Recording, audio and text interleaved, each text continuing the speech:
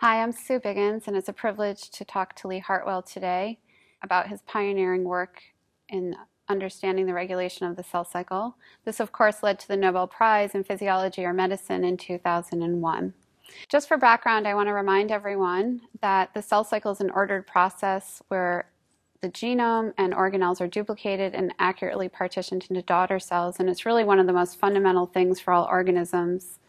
By studying the morphology of temperature-sensitive mutants in yeast, Lee Hartwell identified many of the key regulators of the cell cycle. His seminal discoveries included identifying the cell division cycle, or CDC genes, that are now known to be universal regulators of the cell cycle in organisms from yeast to frogs to humans.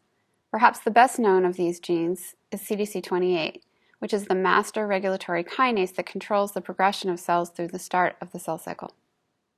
Hartwell is also credited for discovering cell cycle checkpoints such as the DNA damage checkpoint. Checkpoints are signals that let the cell know if a step in the cell cycle is not completed and then generate a cell cycle arrest. And Lee, it's really fun to be talking here in Seattle where you did your groundbreaking work that led to the Nobel Prize. Thanks for doing this. My pleasure. So to get started, Lee, can you tell us what got you started or interested in science? Oh, going back a long ways. I think the turning point for me was in high school. I hadn't been a very serious student, but I had a great physics teacher who challenged me with hard problems to take home and work on. And I just look back on that as a turning point where I got interested in science. And what about biology? When did you get interested in biology? Not until I was in Caltech as a sophomore. I was planning to be a physics major, and I took a course from James Bonner, and it was supposed to be sort of a general biology course, but as I remember it, he spent the entire semester ranting and raving about how great DNA was. So this was about 1957 or so. So it was only a few years after the structure of DNA had been discovered. And he was so exciting, I just changed my major on the spot and became a biologist. Great. What inspired you to work on the cell cycle? Well, looking back, I think that somewhere I gained the perspective that scientists ask big questions. I suppose that I got that idea at Caltech. But after I'd gotten my graduate PhD and was deciding where to go for a postdoc and thinking about what I wanted to work on, I chose cell division because, as you say, it's very fundamental to biology, and it seemed like almost nothing was known about it. So that seemed like an interesting direction to go in. And do you want to tell us a little bit about the CDC screen?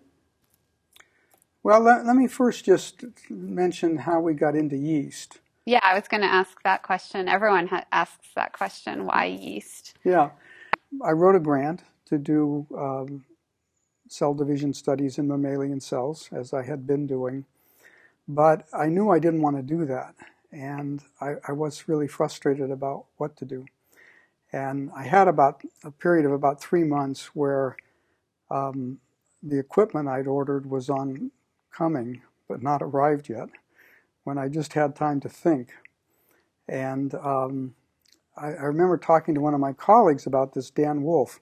He was from Delbruck's group at Caltech. I had worked in Delbruck's group as an undergraduate. And he said, well, why don't you look for a simpler organism?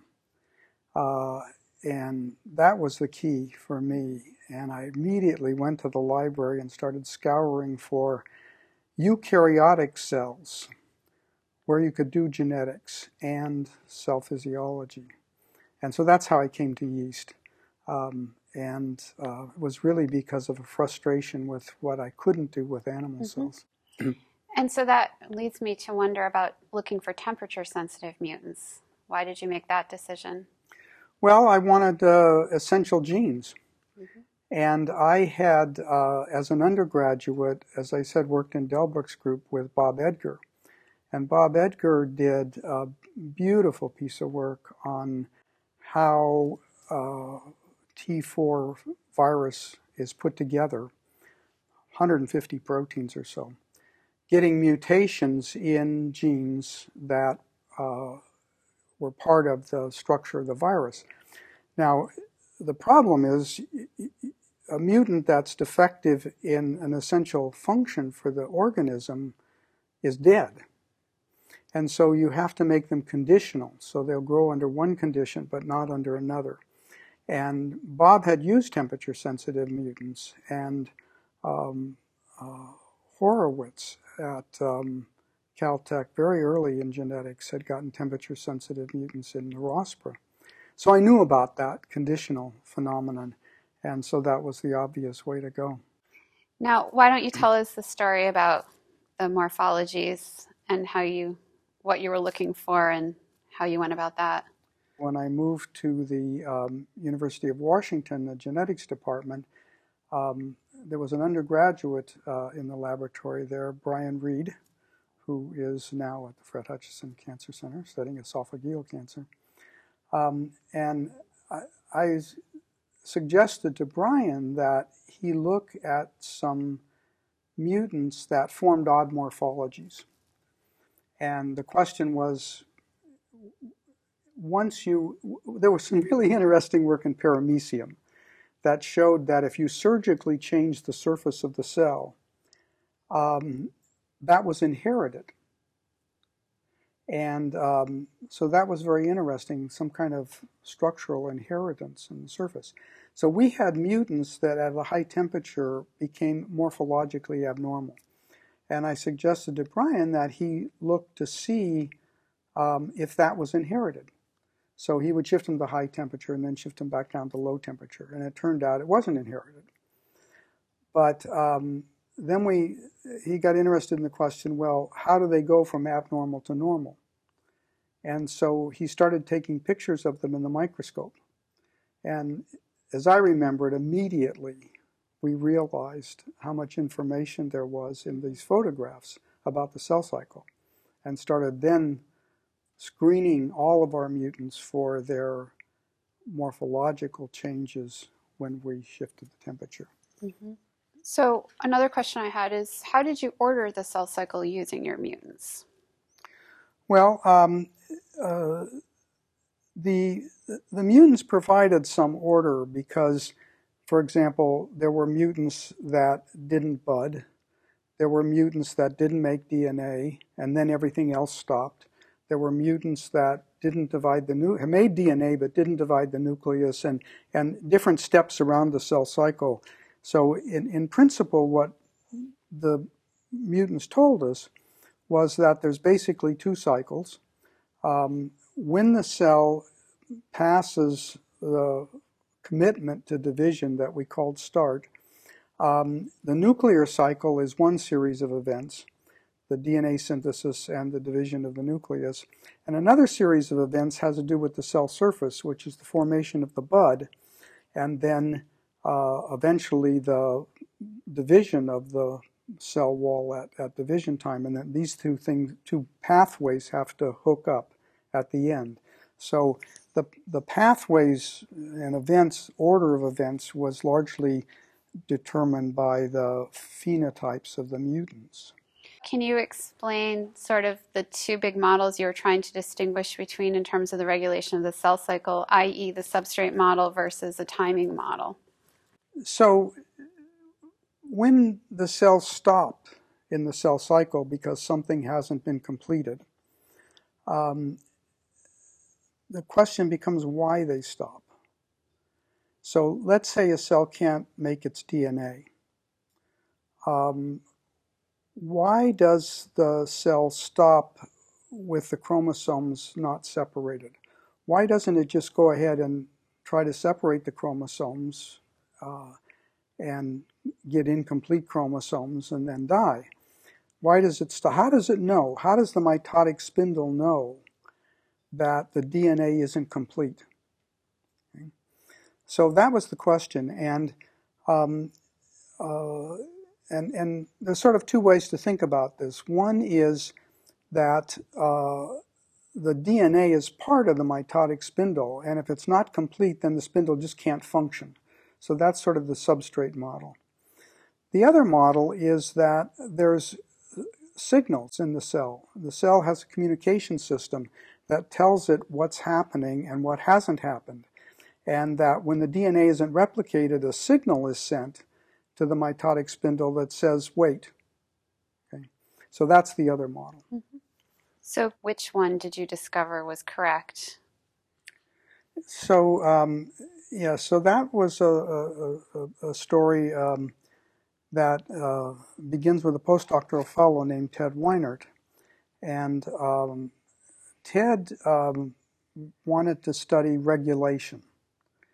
And as we were discussing what regulation might mean, I had collected a bunch of radiation-sensitive mutants in the freezer, and so I got them out, and Ted looked at them, and it turned out that I think it was just a few days that he discovered that some of the radiation-sensitive mutants, when you X-ray them, arrest cell cycle. So, and they just stay arrested, whereas the normal cell would arrest, repair, and then go on. So these mutants were defective in the repair process. But there were other mutants that just didn't stop dividing. They just kept dividing and produced dead colonies. And so we realized that these were defective in the signaling, and that there was a signal that told the cell when there were breaks in DNA. Right, and you define this as a checkpoint. Yeah. And do you want to say a little bit more about what you view the definition of a checkpoint as?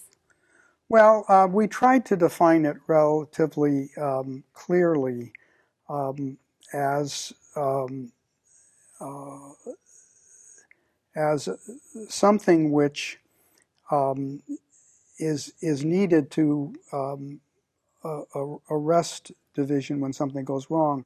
At the time when you discovered this checkpoint, did you think that there might be other checkpoints for other cellular processes? We certainly wondered that, and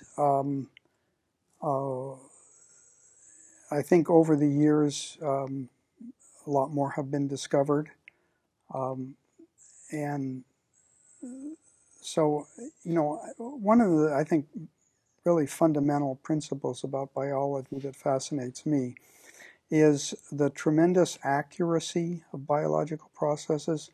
So yeast cells lose a chromosome about once in 100,000 divisions. That's remarkably precise and reproducible, especially when you watch mitosis and see the chromosomes jiggling around and everything. You wonder how they keep track of them. And I suspect that's true for all kinds of cellular processes, that normally we can't measure the accuracy because it is so accurate. And so the extent to which evolution has driven the accuracy of biological processes is really enormous. And I think it must mean that for most things that go on in biology, there's the basic machinery. There are things which repair the basic machinery when it gets in trouble. And there are things that coordinate that repair with everything else that's going on. And we probably only know the tip of the iceberg yet in terms of cell biology. CDC28 is the most famous conserved cell cycle molecule, probably, since that was in large part with winning the Nobel Prize with Tim Hunt and Paul Nurse's contributions. What did you think before we knew what that protein did? Did you have a feeling what you thought that molecule would end up being? No, I really didn't think in terms of biochemistry. I wasn't interested in biochemistry. It's funny. But I was just much more interested in the order and regulation of events in cell cycle. But it's really interesting that before that story broke, Fisher and Krebs, who had gotten the Nobel Prize for protein phosphorylation, came to me and said, and we had a meeting, and they wanted to know whether I thought kinases could play any role in the cell cycle. And I said, well, I just don't know, But it was interesting because that was actually the right guess, and CDC28 turned out to be a kinase, and their suspicions were correct. We now know that many of the CDC genes are conserved. Was it a surprise to you how many were conserved now that we know what they all are? Were more conserved than you thought, less? I think in general, biology has surprised us all in the degree of conservation at the molecular level. We're even seeing, so the answer is yes, for me, it surprised me. I was just hoping that cell division in yeast would be enough like mammalian cells to be a useful model. And only after genes were cloned and sequenced and various things, and did we find out how conserved they are. I think it's something like 50% of yeast genes can be complemented by human proteins. Right? I think it's amazing what you were able to learn given how little you could really measure.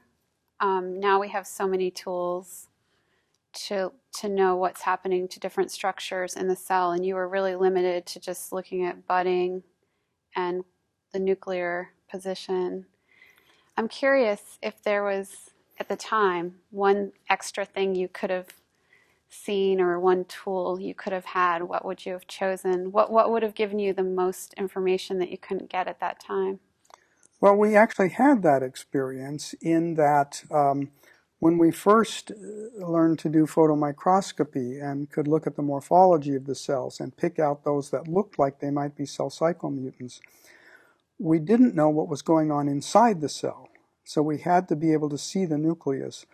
And at that time, that was very difficult to stain the cells and see the nucleus. And there was only one guy who could really do it. His name was Robinow. And it turned out there was some international meeting, and he was coming to Seattle. And I got in touch with him and asked him if he'd come to the lab a day ahead and show us how to see nuclei and stain them. And he did.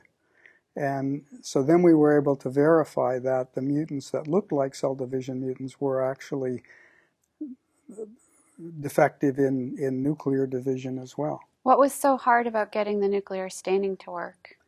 It was just a tricky because the amount of DNA is so small in the yeast, and you're trying to stain the DNA, and there's 100 times as much RNA as there is DNA, and so it's hard to get the staining conditions just right so you can see that DNA. So if there could have been one more structure you could see, what would you have chosen at the time? Oh, well, that's an interesting story too. Now that you bring it up, my colleague Breck Byers was in the genetics department, and I went to him at one time and said, "Well, we've got all these mutants. We should, look at their detailed three-dimensional structure, do thin sections and reconstruct the cell and everything." And he looked at me and he said, "There's only one thing of interest, and that's the spindle." And I said, okay.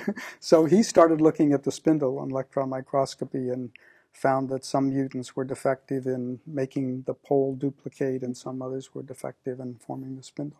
You mentioned earlier and in your Nobel lecture as well that when you started your lab, you didn't really have a plan of what you were going to work on.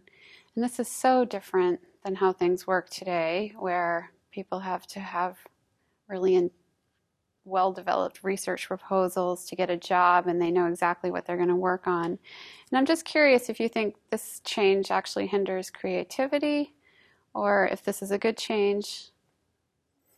I think the present system does hinder creativity. I think that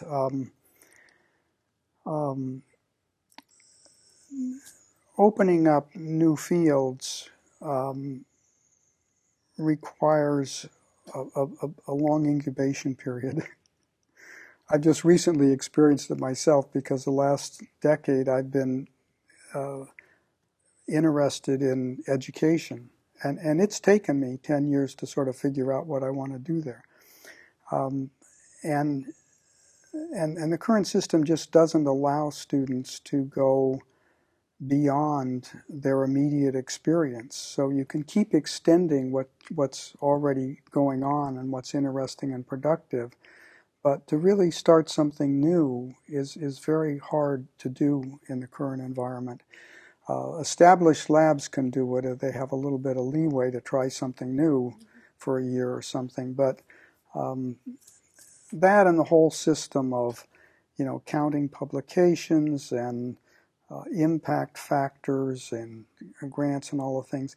I think the best system for sponsoring science was the old system at the MRC in England, which doesn't exist anymore. MRC exists, but the system doesn't exist. They've adopted the American system, unfortunately. But their scientists used to be given a budget yearly that would support themselves and a technician and maybe a graduate student or two. And that was guaranteed, regardless of whether they produced anything or not. And then they could get grants on top of that. But I think that basic level of stability allowed some people to do very creative things and take 5 years to do it before they published.